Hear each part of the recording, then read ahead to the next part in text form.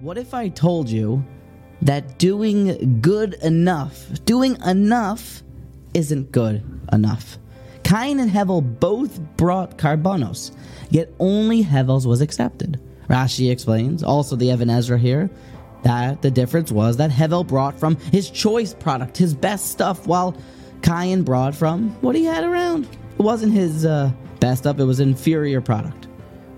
We see here that Hiddur mitzvah, doing the mitzvah to the Mahadran standard, that was accepted. And if it wasn't done to Mahadran, it was just done, it seems like it may not have been enough. Alimod gadol la'adam, zeh keili va'anveyu, this is my God and I will glorify him.